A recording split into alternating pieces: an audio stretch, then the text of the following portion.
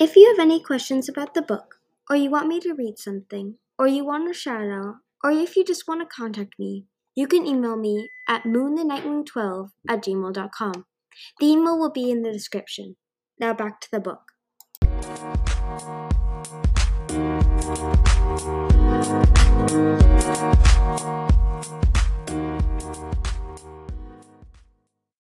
Hello and welcome back to my podcast. Today I'll be reading chapter 26 of Wings of Fire, The Dragonet Prophecy.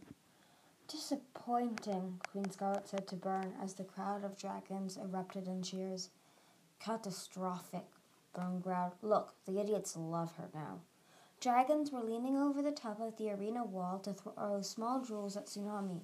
A couple of little emeralds bounced off her scales as she dropped Gil's head and stepped back from his limp body. Tsunami gave the cheering dragons a disgusted look, but that didn't stop them.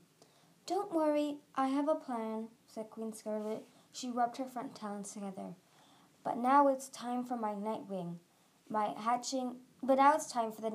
hatching day present to me. Starflight's terrified eyes locked with Clay's. All his know-it-all superiority vanished in a heartbeat. Wait, Clay cried as the guards tried to unchain Starflight. Let me fight for him instead. These dragonets, Starflight said, waving a claw at Byrne, constantly pushing and shoving to save each other. It's just the weirdest thing.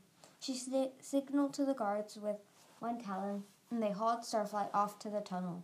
Clay leaned his full weight against the chain, trying to break free, but they held fast. You're not spoiling this for me, Mudwing, Scarlet said. I've been dying to see the Nightwing fight. He's so very sparkly and good-looking. I think after he's dead, I'll cut off his wings and hang them on my throne room wall. Wouldn't that be magnificent and thrilling? All those silver scales sparkling like diamonds against obsidian. I love it. Byrne growled low in her throat. This frivolous palace, she muttered. Careful how you speak to your allies, Scarlet said. Remember, you need us. Byrne shifted her wings and kept her mouth shut. No one had chained up Tsunami after her fight. She was still standing in the arena, her back turned to the sea-wing corpse, which was now beginning to smell of dead fish. Then Starflight was shoved out of the tunnel, and Clay realized what Scarlet's plan was. Hope fluttered inside him. Tsunami would never kill Starflight, not in a million years, not even to stop one of his endless lectures about the science of fire breathing. The rarest of all dragons, Vermilion called from the safety of a ledge opposite the Queen's balcony. A real live Nightwing. Is he the Dragonet of the prophecy? Let's see what happens when two of them have to fight each other. Tsunami of the Sea Wings and Starflight of the Nightwings. Claws up, teeth ready, fight! Tsunami and Starflight stood looking at each other. Tsunami's sides were heaving and she was covered in Gil's blood. She looked a bit scarier than usual, and Starflight clawed at the sand nervously, as if he wasn't entirely sure she wouldn't snap and kill him. Slowly, Tsunami walked over to Starflight. He opened his wings, and she leaned into him, resting her head on his shoulder. Boo! Called a solitary voice from the crowd, dropping off as no one joined in.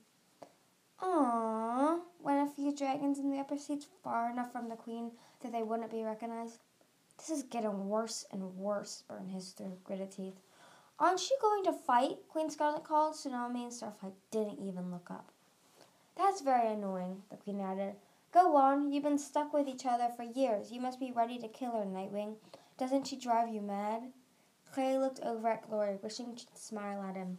She joked often enough about the ways to shut up both Tsunami and Starflight, but her eyes stayed closed. No? Scarlet leaned forward. Oh, fine. Be the worst gladiators ever. Vermilion, release the scavengers. Vermilion flapped his wings and a huge cage came rolling out of the tunnel. The Queen's son flew to the top of it and bit down to sever the cords that held the door. The door fell open and 4 scavengers burst onto the sand, waving claws and squeaking ferociously. Scavengers! To kill the dragonets of prophecy. Are you mad? Byrne snarled. Well, it only took one to get your mother, Scarlet observed. Byrne's head whipped around, her venomous tail arching up toward the Queen. Oh, calm down, Scarlet said with a snort. It'll be fun. I've got more things waiting in the wing to kill them if this doesn't work. This is the only Nightwing I'll probably ever get in my arena, and I want to see him fight everything. Clay leaned forward, worried. They never practiced fighting or hunting scavengers. Scavengers only attacked dragons with treasure, and the Dragonettes didn't have anything. He wondered if Starflight had read about their fighting technique in any scrolls. Then again, scavengers were still prey, only a little fiercer and pointier. The Guardians would often release animals in the caves for the Dragonettes to chase, so they could learn hunting skills. Were scavengers really any different from lizards or goats or ostriches? Tsunami pushed Starflight back against the wall and spread her wings in front of him, baring her teeth at the scavengers. Three of them ran right at her. The fourth took one look and bolted for the tunnel entrance. Well, it wasn't normal for prey to run at a dragon, so perhaps scavengers were a little different after all. Tsunami cuffed aside the first scavenger with a swipe. That sent it flying into the seats.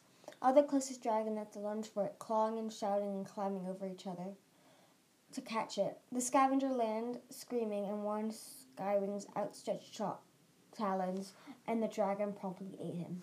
The other two scavengers skidded to a stop and backpedaled out of Tsunami's reach. She flicked her tongue at them. Meanwhile, the scavenger who had tried to run came hurtling back out of the tunnel, herded by a trio of large Skywings holding long spears. He pelted across the sand, letting out a long shriek of fear until he crashed into the opposite wall and fell over. He didn't get up again. This isn't going well, Bird muttered. The Nightwing isn't even doing anything. The other two scavengers are females, Scarlet pointed out. They sometimes last a bit longer. One of the scavengers pointed and they split up, circling Tsunami from two different directions. They approached slowly, each holding out a silvery claw. Tsunami eyed them until she couldn't watch them both at once. Then she turned and lunged at the one on her left. That one darted under her talons and stabbed at her underbelly. Tsunami yelped and reached to grab the scavenger, but it had already scurried away. At the same time, the other scavenger shot behind Tsunami's back and threw herself at Starflight.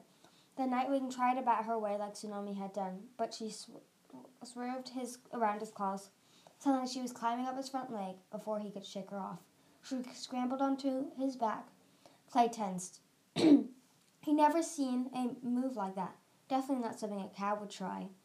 Starflight tried to twist his head over his shoulder to bite at the scavenger, but she moved fast, clinging to his scales like a salamander going up a rock.